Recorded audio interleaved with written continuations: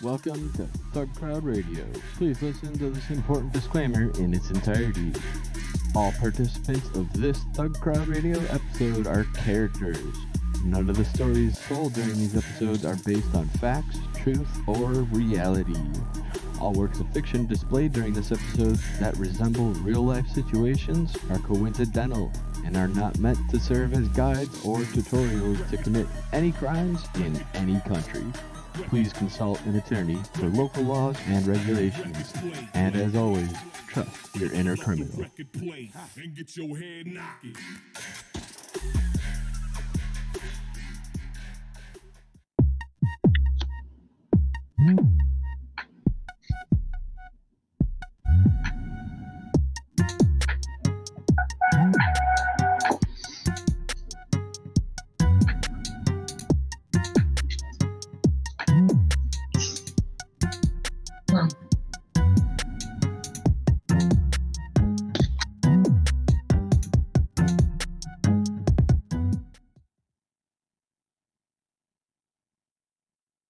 Hello, friends. Hello. What's up? What is up? What is up, gamers? Oh, just gaming my life away.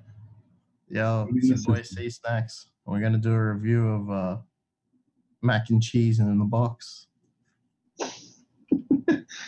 I have to do a review of. I'm an influencer now, so I get sent a lot of things in the mail, and they tell me to review them and give out promo codes to my fans. So what have you got recently? This VPN called Dollar VPN Club. How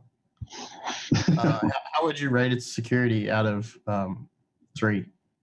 I'd say like negative 47, and then like 900 A's, and then a 32-bit address, and then some shellcode to add a user. Sweet. 8 out of 8. It's great.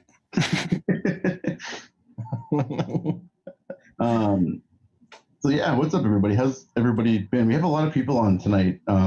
This is a pretty cool show. We last year did mental health for hackers. It was a bit chaotic, but it was awesome because we all sort of just vented and had a good time. I feel like we definitely have some more well-equipped people who have some awesome things to say about mental health, and it's something that we've all been, dealing with, talking about, trying to figure out resources for, and in general, just trying to get more people to speak about as people who are in the computer industry and who identify in some way as a hacker. So really grateful for everybody here who showed up. So anybody here who's not usually on our show, usually in the beginning we talk about anything cool we did this weekend. So anyone do anything cool this weekend? Hell, Graduated. You graduated? Oh shit, that's real cool. Wait, who was that? That's me, not Pike. Oh, Black. oh yeah, you totally did. That's awesome. Yeah, I just got the official word from my school saying I'm graduated, and they'll give me my diploma here at the end of the month. So, woo! That's awesome. Congrats. That's such a good feeling to be done. Oh, I'm never done. It's just glad to get a piece of paper. Yeah, I mean, not done with that, at least that one phase. Yeah. And now you can be like the rest of us and pay off your loan for the next 75 years. Yeah, this should be fun, though. I don't know. It took me 13 years to get this far, so yay. I think the DOE uses struts, if anybody's curious. But the this weekend, what did I do? I don't even know. I went to a flea market. It was cool. Heck yeah. I didn't find anything. It was actually surprisingly lacking in electronics, which I was really bummed about. There's a lot of crystals, though, which could technically be turned into electronics if I wanted to, but I don't have a milling machine. I really like the crossover between the crazy astrologists, like crazy powerful crystals, and then it's like they don't know what an oscillator is. Yeah, but there's truth to that too. It's like, yeah, this quartz definitely has some unlocked hidden power we weren't supposed to know about that we somehow harnessed, and it's good stuff. But yeah, so if anybody doesn't have anything else to go on, we should try to get through the news kind of quickly so we can do our actual discussion. We have notes for the discussion, which is a big plus. So we try to just have some awesome talks about things and resources, and some of the people in here are actively involved in organizations that can help and try to do outreach for hackers. So I'm really excited to talk to them. So yeah, let's get to the news. The first thing, here, I'll just post this again in the chat here. Thanks, what's my OPSEC, for the bits. So yeah, the first story on here is Amazon's FC ambassadors. Story about this. So this kind of came. This has been going on for a bit, but a couple of days ago, people started really making a big deal out of it. Is all of the Amazon Fulfillment Center ambassadors that have just sort of invaded Twitter with the most insanely cold, generic responses to any criticism against Apple, with all these just completely bullshit. I mean, not Apple, Amazon, with completely bullshit like ways of describing how the company operates. This is just pretty insane. There's a lot of accounts that did this. This is like quite a big little botnet they got going on here. Nothing about this surprises me whatsoever, having worked there for 5 seconds. Oh my God, they really. This is my first time on the show, so by the way, thank you for having me on. So I don't know how much shit you guys actually talk about. Talk a lot of shit. Okay, cool. You can go for it. All right. Yeah, fuck them. So yeah, this is completely something Amazon. I was in AWS, and yeah, this is. I saw this and surprised me not one bit. Yeah, actually, I met a recruiter, an Amazon recruiter at a con, and they were like, "Yeah, if you're looking for a job, hit me up." So I actually was at the time. I hit them up like a week later. They'd already quit, and I was like, "Oh, like that's a good sign." And Short shelf life. Turn it like butter. Yeah, I was like, "Oh, I guess I won't be pursuing that." I actually wouldn't be surprised if these people also moonlight for Apple and get confused and start like defending Apple on the Amazon feed and that kind of thing. No, there are not suicide nets at Amazon. Apple, Amazon, Bezos. Yeah, no, it's just crazy because I mean, it's there. A lot of the accounts, what I noticed were very, very sloppy. Some of them had names of the wrong name and the wrong picture, and like just completely different language that you would like across different posts. Like it would be like a couple of months, they'd be like, "Hi, my name's like Josh," and then, "Hi, my name's like Vivian," and it's just like in the same account. And then like those two posts would be on there, and then the other person would be named like Martha on the actual account. You're like, what is this? I've never seen such sloppy work with My favorite comment on this from these is Party Thrash Dads. It says, "I've seen more believable hostage videos." Yes. I like that they all use the same email, or at least like the same mask. Begins with FC. It's clearly Amazon.com at the end. Mm-hmm. Like, well done at hiding things on Twitter. Are you new? It's just like, I don't know, people like this will only ever be sustainable and work for a couple of accounts. It's just, I don't know how they managed to put out this much infra and then just make it so easy to trace back to what they were trying to do. Just, it's absurd. And I don't know, what are we going to do? No, nothing's going to really stop Amazon. So Yeah. Also, it's like their boss on Twitter. Like some of the ones were like super like sad. Like it's like, oh yeah, sometimes I just like to hug these stuffed animals and pretend they're my children. Like I was like, what the fuck? Like if you're gonna try for like not like cyberpunk dystopia, like maybe tone it down a bit. Like I don't know what's wrong with that. I wish I could see my children, but instead I use all of your stuffed animals before I send them out. yeah. There's like a season of South Park about this.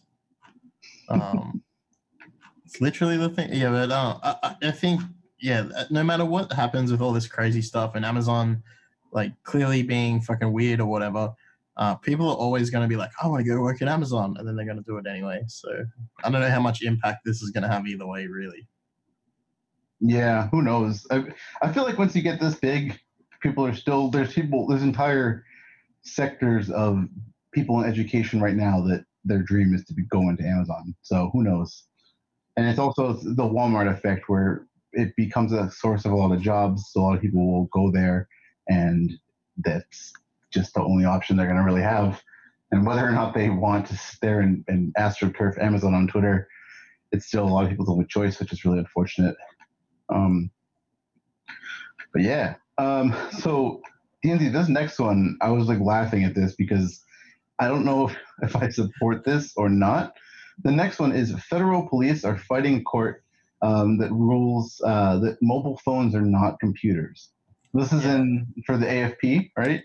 Yeah, this is for the Australian Federal Police. I don't know how far it extends into intelligence agencies. I doubt very far. However, phone has CPU, has storage, has memory, runs like the same kernel or like a very similar kernel that is running on a desktop. Like it has all the features, like all the attributes that you would say a computer has, but it's not. That's cool. And then so it means that like all the laws that apply to handing over data that's on encrypted disks, because like you can be jailed for up to 2 years if you don't hand over the crypto keys to devices that have been proven to have evidence on them. So like if you're surveilled and I can't remember the exact details, but it's like if you're surveilled and it's shown that disk contains evidence on a crime, and then you willingly hide it, you can be jailed or whatever. And I can't remember how long that continues for, but I guess that just means that like phones no longer fall under that category of computer. So I don't know what they're going to do. It's pretty weird. Yeah, does that mean that I could hide my keys on on an Android emulator? Yeah, well, oh man, there's just so many things that if you were on probation and you weren't allowed to touch a computer, or like you weren't allowed to use like a desktop or whatever, do you just use a phone? Like, is that okay? Can you VNC into a computer from a phone? Somewhere? Like, I don't know. Which is weird because the phones now are probably more powerful than most of the computers like the judges have on their desks at home. Yeah, right. But yeah, telecoms in Australia, it's a weird place. It came on there. That was me for a second, sorry. Hey, so quick thing. Ben, I just clicked your link in the chat, and I'm on Linux, on Zoom, and somehow, I don't know why this happened, but it defaulted to opening up the Wine browser for some reason, and it was in a loop where it opened up like 200 of them. Oh, no. You fell for the classic blunder. I had to do. I didn't do it. I swear, it wasn't intentional. I had to leave the meeting, and I was like, "Shit! I have to quickly make DNZ the host, and then because I'm the host of the meeting, and then try to kill the Zoom process, which didn't kill the Wine browser process. So I'm over here at PS Docs, like sweating now, like how do I make my computer not crash right now on the stream? So yeah. Oh, okay. I'm so sorry. Bug? No, I'm not bummed at all. That was an awesome bug. I think there was a similar ruling. Sorry, just to get back to on the topic, there was a similar ruling in I want to say Denmark, but you're gonna have to check me on this fact. Where routers on like network devices were not considered computers because they didn't have like a hard drive or something. It was like some really weird loophole. I don't know if that still stands, but it meant that in the regions where those laws applied, that owning a network device was not owning a computer, which is super weird. I mean, when you look at things like Mirai or whatever, right, that's all they own. Yeah. What are you infecting if not computers at that point? Like, oh man, could you set up your whole set up routers, everything, like your whole home network is a phone? Yeah, you just have a whole bunch of phones and you run OpenStack or not. You run Linux, you run Android OpenStack and have distributed compute. Oh wait, holy shit! I just clicked Ben's link and now my fridge just rebooted, so I think something's fucked up. Usually it's hard to bad leaks. But yeah, I was wondering though. So if what about specifically a phone would not make it a computer? Because you just run Android on your desktop computer and say it's a phone. Or like Chromebooks or whatever. Like, Yeah. Oh, here's a GSM module. It's it's a phone. yeah, its primary purpose is for making phone calls. I mean, there's some really weird stuff that's like left over in the Telecommunications Acts from like 93, 95 that apply to computers. So I wonder if maybe, like, for example, you can't, I think there's like you can't port scan kind of clause because, and if you do port scan, it's like, if you find a vulnerability, regardless of if you exploit it, like that's illegal, which is like, I don't think anybody's ever been charged with that ever. But it's like a leftover from like war dialing. So I'm wondering like now to like, if you port scan from your phone, what's that? Are you war dialing again? Like in the eyes of the court? Yeah, let me fire up my rotary computer. It's like super weird. So for ignorant Americans, is that Telecom Act kind of like the CFAA here? I think it's under the criminal code somewhere, but I can't remember. I just didn't know if it was equivalent. Yeah, I'm not a lawyer. Really? Because somebody told me you were, so now I'm in deep shit. I can't give it legal advice, but hack the planet. Great. Shut the fuck up and get a lawyer. The dream of the 90s is alive. Yo, so the next story we have on here, DeVos-linked adoption agency exposed highly sensitive children's medical data. This is pretty sick. Basically, this adoption agency that gets kids that were taken from their parents at the border just left a bunch of PDFs with like kids' medical, like full medical records, just like on their website. Like, cool. That's a good thing to leave for, like, you know, when the kid becomes an adult and they can get totally frauded. Yeah, it had all their information on it, apparently, like some really detailed information that like I don't want to know about. Just on this website. So yeah, were they prepping to sell them like on eBay? Like maybe those were just specs. Yeah, right. Spec sheets. The data sheet for my child who was left on the plate. No, it's definitely pretty fucked. And it just goes to show, like, for a lot of the sort of like really sloppy organizations that try to, like, I guess, make a quick buck or something. Who knows? Trying to do something that's supposedly good. Still, like, I don't know. There's no like justification for this. It breaks like so many different regulations, like federal regulations, like HIPAA and like other sorts of other data protection laws. I don't know how they'd still be in business after something like this, but yeah, cool. I mean, how is anybody ever in business for doing this? Because this happens literally all the time. Oh, absolutely. It's just like one of those things that when it's like kids, like they didn't sign up to have their data. Yeah, there. that's super shit. Yeah, Like there's already people that are in like a stressful like environment and situation. Like if you're like a refugee child, that's like, I don't know, it's like way more fucked up than like, oh, my adult friend finder or, you know, you can't, leaked. you can't consent to like your data being put anywhere. So Yeah. But have you guys ever been asked if you want to sponsor a child? Yeah. You want to sponsor a child? Like, you know, those professional muggers in the street. That's new. You've never been asked if you want to sponsor a child? Oh, like what is it, like 50 cents a day or whatever? Like on PBS. Yeah. I mean, never buy a mugger in the street. No, I only get handed CDs. No, they're like charity muggers. They're like, well, that's what we call them here. And they come up and like, hey, do you want to sponsor a child? I mean, the best response is like, do I get the child? Like if I'm paying. Yeah, and if so, can we do like a performance test? Like, what am I buying into? Yeah. My favorite part of those is they want you to write down like your credit card number on this piece of paper for them. Oh yeah. Like, can you just write down all your personally, like, can you just write down everything I need to steal your identity right here on this piece of paper? I've had like an argument in the street with one of those guys. I was like, I'm not right. I was like, I'll give you $5 to your charity right now, like cash. And he's like, no, we only take credit. I'm like, well, what? You want me to write it down? And he's like, yeah. I'm like, no. He's like, well, I'm like, you'll just get hacked and like, or you'll run off with it. Like, you'll lose your paperboard, like paperclip board or whatever. And he's like, no, nobody would hack us. We're a charity. I was like, oh, That's a guy who knows how to risk model. yeah. Yeah. They're like, oh, never gonna get hacked because you're a charity. Let me tell the Russians about that one.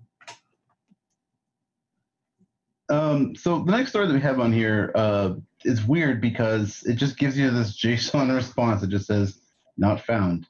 And I go on Google to search for Wired no license plate, and it's not found either. So I'm gonna pull up a cached copy. That's weird. I see it. I see it just Yeah. fine too, unless you're making jokes about it returning null. No, it's literally like it's saying like I'm looking at both the screenshot. Maybe I don't know. It just gives me this JSON response. Wait, so y'all can see it though? Yeah, it's probably Ben's fault. Trying to open Shit. the line. Let me push an update to my rat 1 sec. I don't know. That null article might be just returning null. And just break That'd be cool. I mean, if somebody did that, but okay. If anybody can read it, just go on Google and get the cached version of it. So yeah, this is pretty cool. Somebody had done a license plate that just said null and ended up getting a bunch of parking violations from other people because of the mislabeled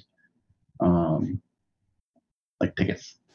What's funny is they came in from like before the guy had the number plate, before he had the car. Like just like they just built up from with however many errors in the system, and then he gets them off. Well thought out. The fucked up part is this is not actually California DMV freaking going after him. These are like private collection agencies. So whenever like tickets don't get paid, they'll go to a collection agency who don't give a fuck. These are like scalpers, and they're just like going after him for money, and they'll just fucking start doing like these really gnarly things. It's not good. Yeah, they all think they're like Dog the Bounty Hunter too, and they come out of nowhere like It's like, Mr. License plate of null. You have unpaid parking tickets from 2001. You need to pay It's them like now. some crazy lady with troll eyebrows from Operation Repo. That was probably a bold move presenting at DEF CON because he could have got swarmed by like dog Yeah. on stage. The hacker note is null. Been sweet. So what's really fucked about this is that a lot of states like go through private companies for their ALPR ticketing systems. And then, yeah, like exactly like you said, it goes right to collections, and like you don't even know until they're like calling you and messing with you. So yeah, this is one of those Also- awesome. Yeah, go ahead. Oh, I was gonna say also it's like you can't like renew your license if you have like or registration if you have unpaid tickets. And so Right, it's yeah. like it's like a ticking time bomb that never stops adding up. Like whenever he has to renew his registration, he's gonna have a real bad time. yeah. There's a really important question we haven't asked right now. How do I get my regular license plate to come up as null in the DB? Yeah. So that guy gets my fines. Like, Didn't somebody yeah, didn't somebody do an SQL injection as a plate or to an ALPR system one time? Yeah. They just tape pieces of paper over their license plate. I think that's how you do it. Yeah. This needs more testing. Could you go 16-bit and throw all zeros at it and it would default all access? I mean, not in the context of login, but that.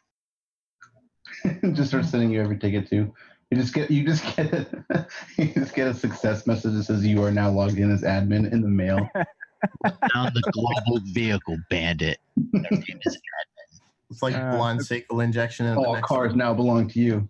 Yeah, this got me thinking too. Like these websites, right? For every state, you have your own website where you can register your plates, and it's like, man, think of how A, old these websites are, and B, that they accept user input.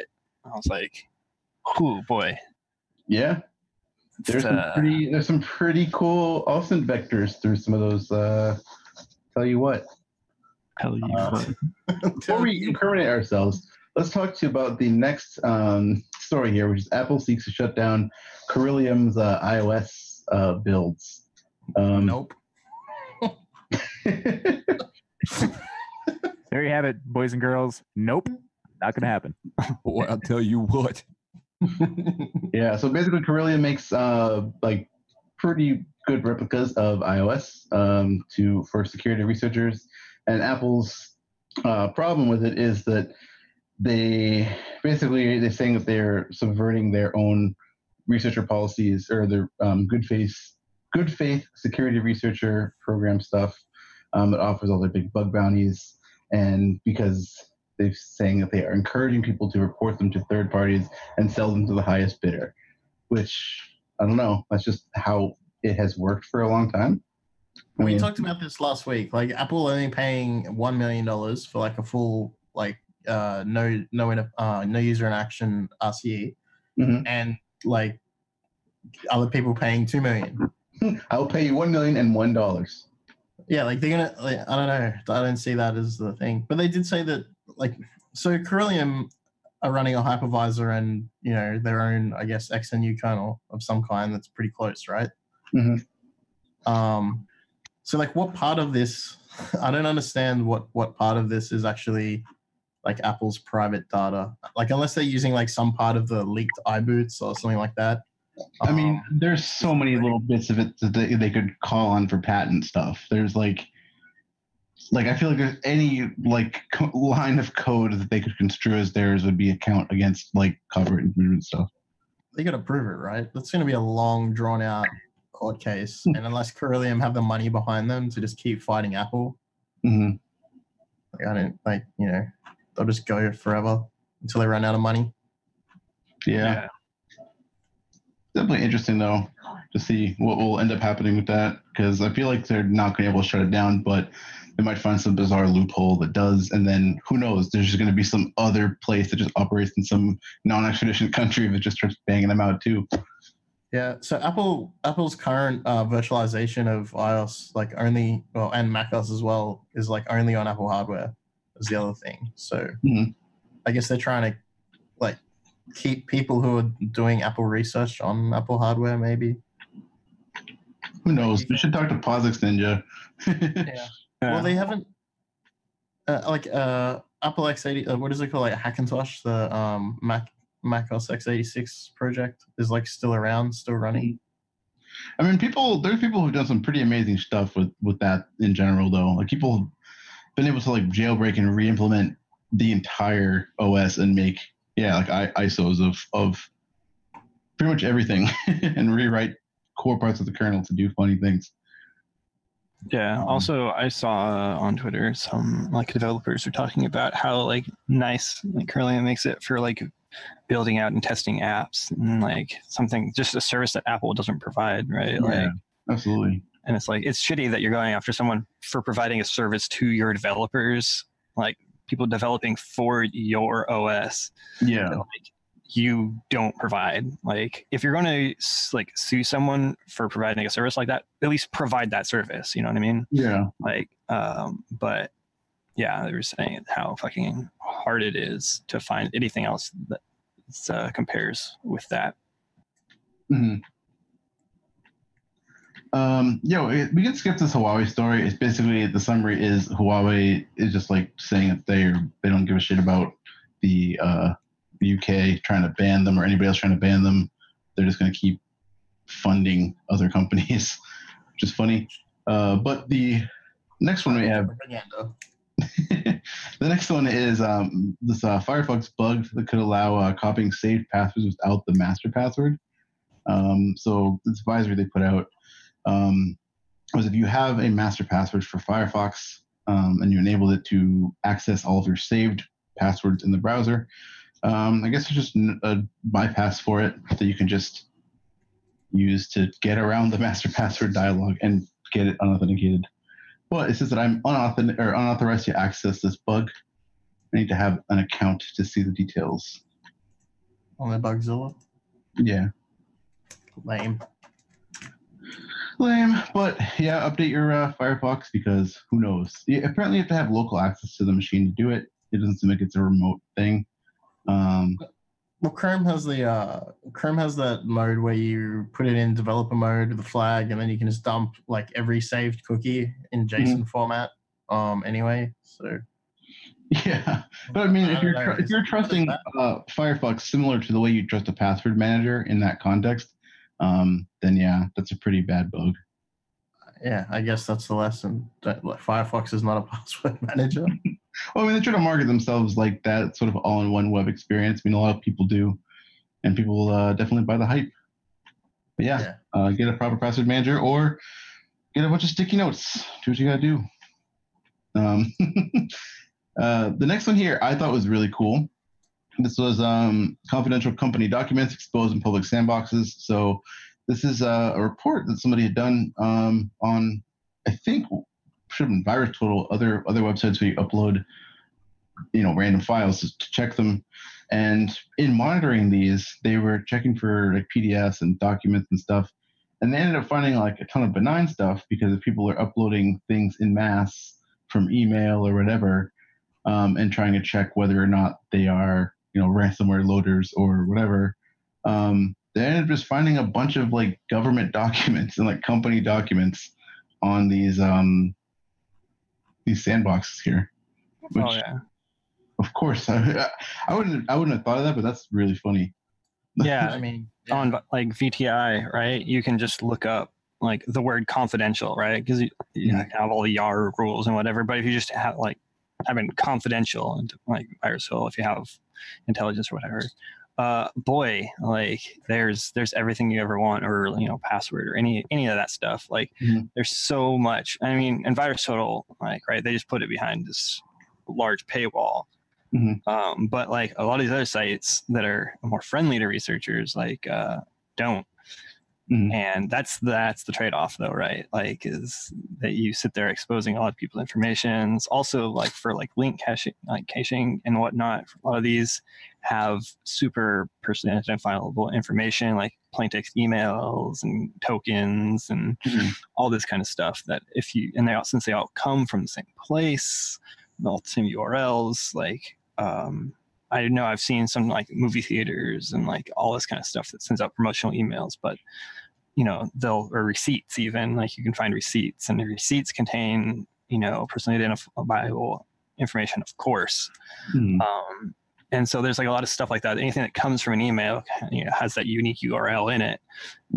And it's, there's no off because they think by the nature of you getting it in your email, you're the person obviously that it was meant for. So there's a lot of really, really bad stuff there.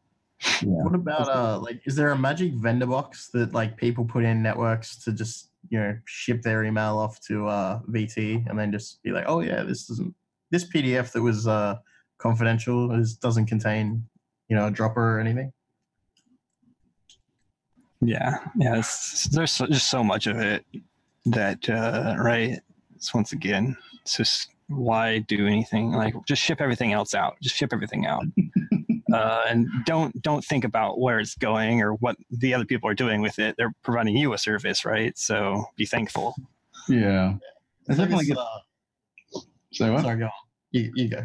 I was gonna say it definitely gets like sketchy with like a lot of like a third party like endpoint like protection and like email protection, like third party sites that probably realistically a lot of those fun people are going to be using things like that as the back end with no regard to the fact that they might be sending like the CEO's like medical records over to VirusTotal for some random person to pick out. Yeah, in that scenario though, that's like there was a job I was on where the printer was using just Gmail without an application password as the SMTP gateway. No, it's sick. So, yeah, the every single document ever that had ever been scanned in that office that was obviously things that shouldn't have been out were just sitting in the sandbox forever.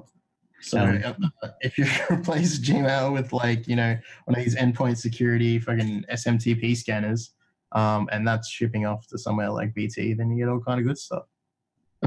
When I used to do regular purpose IT shit, I worked for a copier company that when you can first start scanning docs like to network and stuff, and it was client server, the whole kind of thing. And man, they would just leave that shit just sitting on those open shares, accessible to anybody forever. I sit back and think about that and cry sometimes. Maybe I should have looked at it closer. No, that would be bad. Maybe I should have looked at no, that'd be bad. Plain text, unauthed, just, hey, here, have a share of everything. I love FTP. speaking of things to make you cry, this is a really cool report of this. Oh, not cool in the news that it brings, but just cool in the way that they did all this. So this is a article called "Huge Survey of Firmware Finds No Security Gains in 15 Years." And so this cyber independent testing lab had gone through and audited. It seemed like they're talking about 3 billion or 3 million. 3 million sounds more like it. Binaries from vendors in different firmware, IoT, embedded systems. And they just basically audited all this code, which to me, first off, that's pretty ridiculous and amazing of just being able to analyze that many binaries for vulnerabilities at scale. But the results from it of a time-based, like how many vulnerabilities were either patched or reintroduced into the code, it seems like nothing has gotten any better. Like anytime that there's something that's fixed, there's another thing that's broken, and it just gets scary after a while when you think about these are things that are in our houses that we use, like routers and. These stats are like absolutely not surprising at all. Like, I mean, I've done a fair bit of like Ubiquiti fucking around, like, and stack guards 1.53%, ASLR 3.6%. Yeah, it's just so low. But then you look at MikroTik or MikroTik, however you say it, supposed to be like really good, like stack guard 0, ASLR none, Fortify source not at all. Never used it. Never. Yeah. LA non-executable stack, almost nothing for everyone except for QNAP, which looks pretty good. But yeah, build NASAs and stuff out of those. They do have that one flag in their make file. That's what saved them. They had it from the get-go. That's the thing though that they're talking about is that the reason why they're saying that a lot of these things happen is because it's a problem that starts off like with education on this stuff. Like people that are in school learning don't learn about these kinds of things when they're developing, and it just kind of goes over. And people like it gets surprising to me sometimes when you talk to people that are developers, people who've been developers for a long time, that like trying to explain like a basic vulnerability that you say, hey, you shouldn't do this because of this, and they don't know it. Those kind of things get like really weird, and it's like you don't want to be like, oh, like you're an idiot, because like if they never were exposed to it, then how would they have ever known? But at the same time, like how are you never exposed to this? Like it's literally like people have been like, how long has ASLR been a thing? Like how long has that been built into like pretty much every compiler? All these different things they were testing for are built into compilers. Most of them are automatic in a lot of compilers as well. So it's the hardware, like the CPUs that a lot of the or MCUs, like a lot of them are running, like old MIPS stuff. Yeah, but I mean, still, there these kinds of things though. Like I guess as far as just like good like build practices, like even like good like I don't know. It just seems like I don't. It's hard to understand sometimes how like nobody thought about like testing it for overflows or I can remember in like 2006 or 2005 there were these D-Link, like, oh man, I can't remember what the model was. There were ADSL modems that were just like USB only, like they weren't routers at all, and there was a bug in the NAT table, and when the NAT table would grow a bunch like past a certain size, like the whole thing would just lock. It was straight memory corruption. And so and it had UPnP like enabled as well. Wait, actually no, this was the router model, sorry, my bad. And yeah, like once the NAT table would grow past a certain size, the thing would just lock up, like straight memory corruption. So somebody opens a torrent client, router dead. Like, and did nobody think like into that and go like, why would that happen? Like no one gave a shit. Just like, oh, okay, just don't open a torrent client. That's it. That's advisory. Yeah, I don't know. It's not surprising, but one of the things I like about embedded Linux, about working with like research on those types of devices, is that it's like the 90s all over again. Yeah. Like stuff that you like that is difficult on regular PCs now is like mad easy on a router. It's like stuff that's not even on the OSCP, like of how old some of the bugs are. It's like, I don't know. It definitely is an interesting thing, and I suggest, like, I think it was FemtoDuino who came on and he had asked a bunch of questions about what sort of security measures do security people think that IoT should actually implement. And he had a thread somewhere. I'll have to find it and post it, but it was about, it was people like offering suggestions about like different like classes of bugs that should just be like squashed and like simple solutions for it, for the most part. I mean, a lot of the stuff definitely is not something that is easy. If you have an old code base, it's like, pushing like 10, 15 years and you're still developing on it. If you have your own custom kernel, if you have all these different things, it's definitely very difficult to refactor. And I wouldn't say that that's something that's an easy thing to do, or that they're stupid for not doing it if they're a small company too. But it's just one of those things where, like, I don't know. I just feel like there needs to be better like standards that can be followed by companies to just be able to have a framework or something to pull from where they can get best practices from, rather than just stitching together like 10 years worth of like Stack Exchange and Stack Overflow answers. Well, you can look at like the OpenWRT build chain anyway, and like you can look at that and you can get a lot of good hints from that. But if anybody did want to start looking, like if you got an old router that's hanging around and you're like, oh, it's something I should look at, follow some guides on finding JTAG, because you'll probably almost definitely find it. And then you can use a combination of OpenOCD and GDB multi-arch, and then start fuzzing your shit. Like, set a breakpoint and wait. Like, EIP will be 41. Like, yeah. That would be an awesome sticker. Set a breakpoint and wait. Yeah, it's literally that's it. That's all you got to do. Speaking of breakpoint, shout out to everybody who's playing Flare On with us, or at least playing Flare On and just vaguely hitting each other. If anybody's playing FireEye's Flare On. So, the next thing here, is Ian here? Coldwater? I don't see him. What's up? Oh, cool name. Well, it is theoretically possible that another Coldwater might come online at some point, at which point my name makes no sense. So I'm going to be Gen 1, and if there's a Gen 2 at some point, you know why. That is cool. Okay. Nice. So the next one here is about some flaws in Kubernetes. This is, I only briefly added or saw this after I added it right before I pushed out the show notes, but this is a ping flood and a reset flood on Kubernetes. To be real, they're flaws in Go, and I think everybody's blaming them on flaws in Kubernetes, but they're Go flaws that affect Kubernetes, as I understand. Okay, because I was looking at this and like ping flood, like this is like the thing that people who write like booter.bat and like are created on hack forums think DDoSing is, and like this is actually an implementation of it where you can just do this. Ping flooding on this would actually work. Yeah.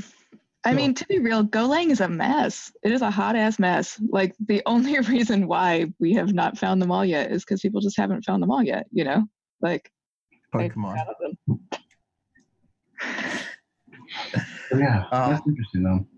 There was another Kubernetes advisory like earlier in the week that was like deleting all the stats from I can't find the thread right now.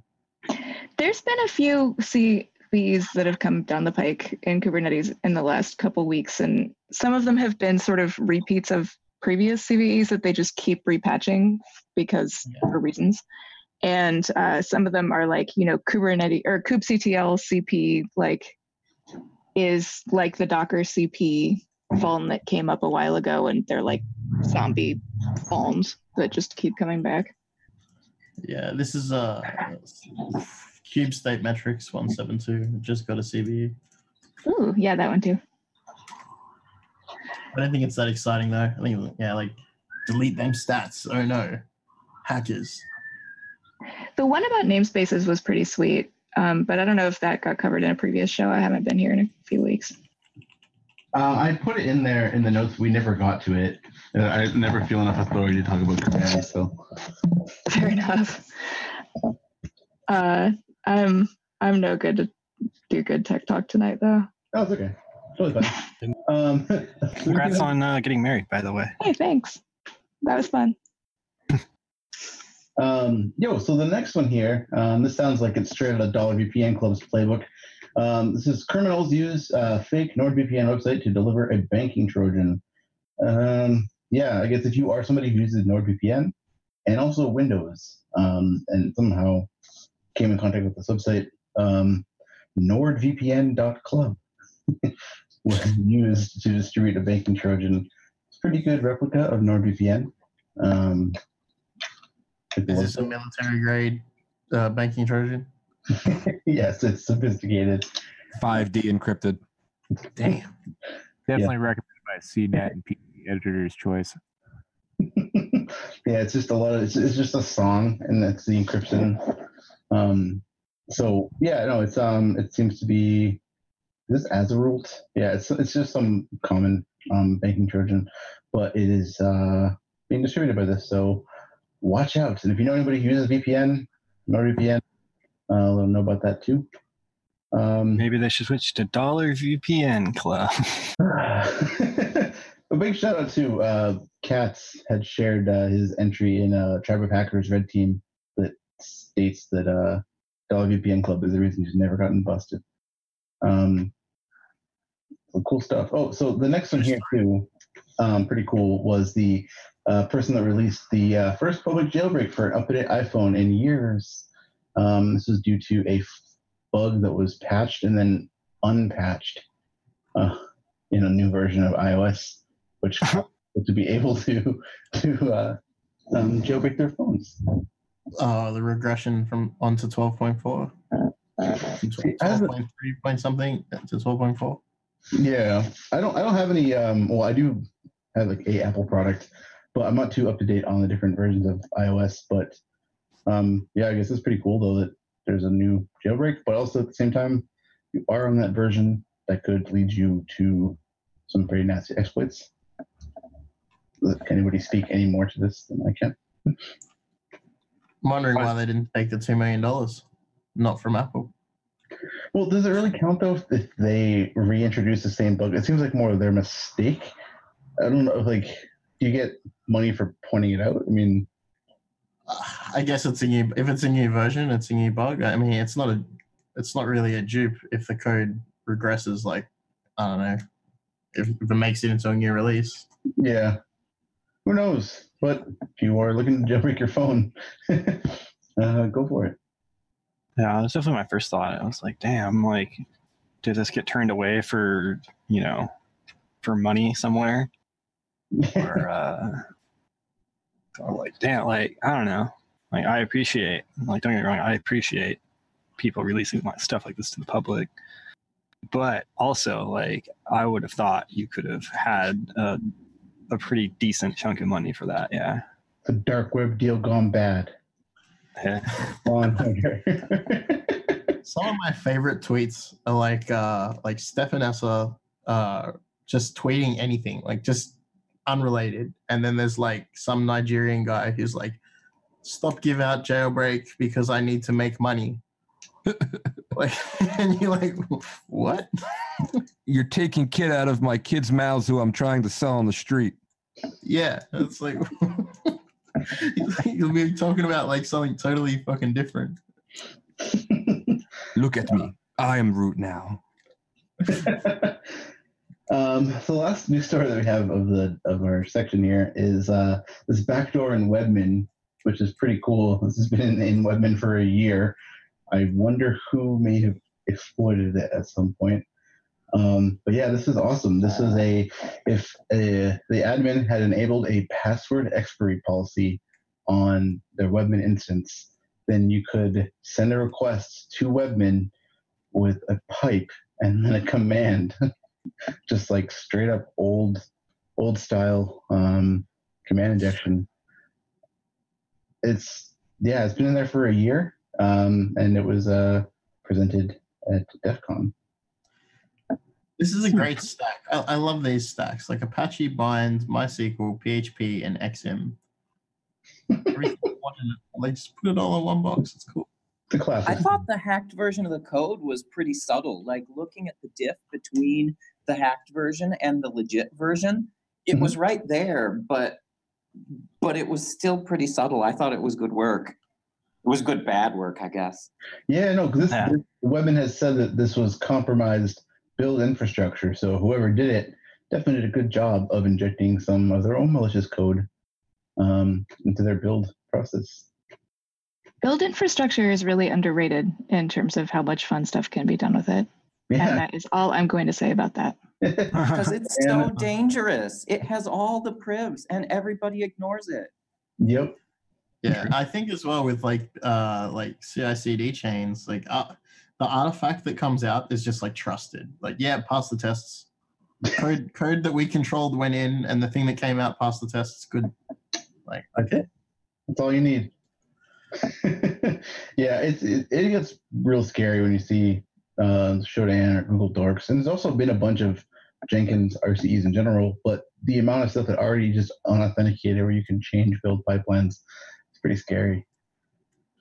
So yeah, if you have Jenkins or anything like this, please don't. Yeah, the Jenkins mailing list is pretty good. Like every time there is like a plugin that has like a container escape or like a build like some kind of command injection or whatever, like they do regularly put out advisories telling you to hurry up and patch.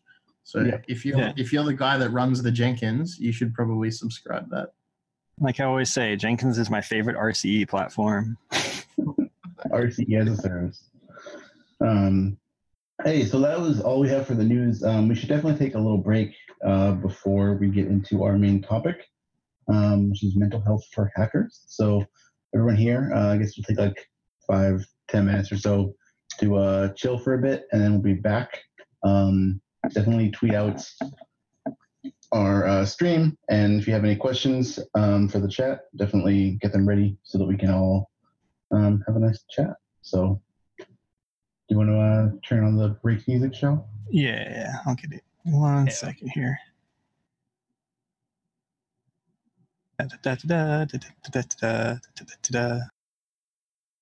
Be back soon.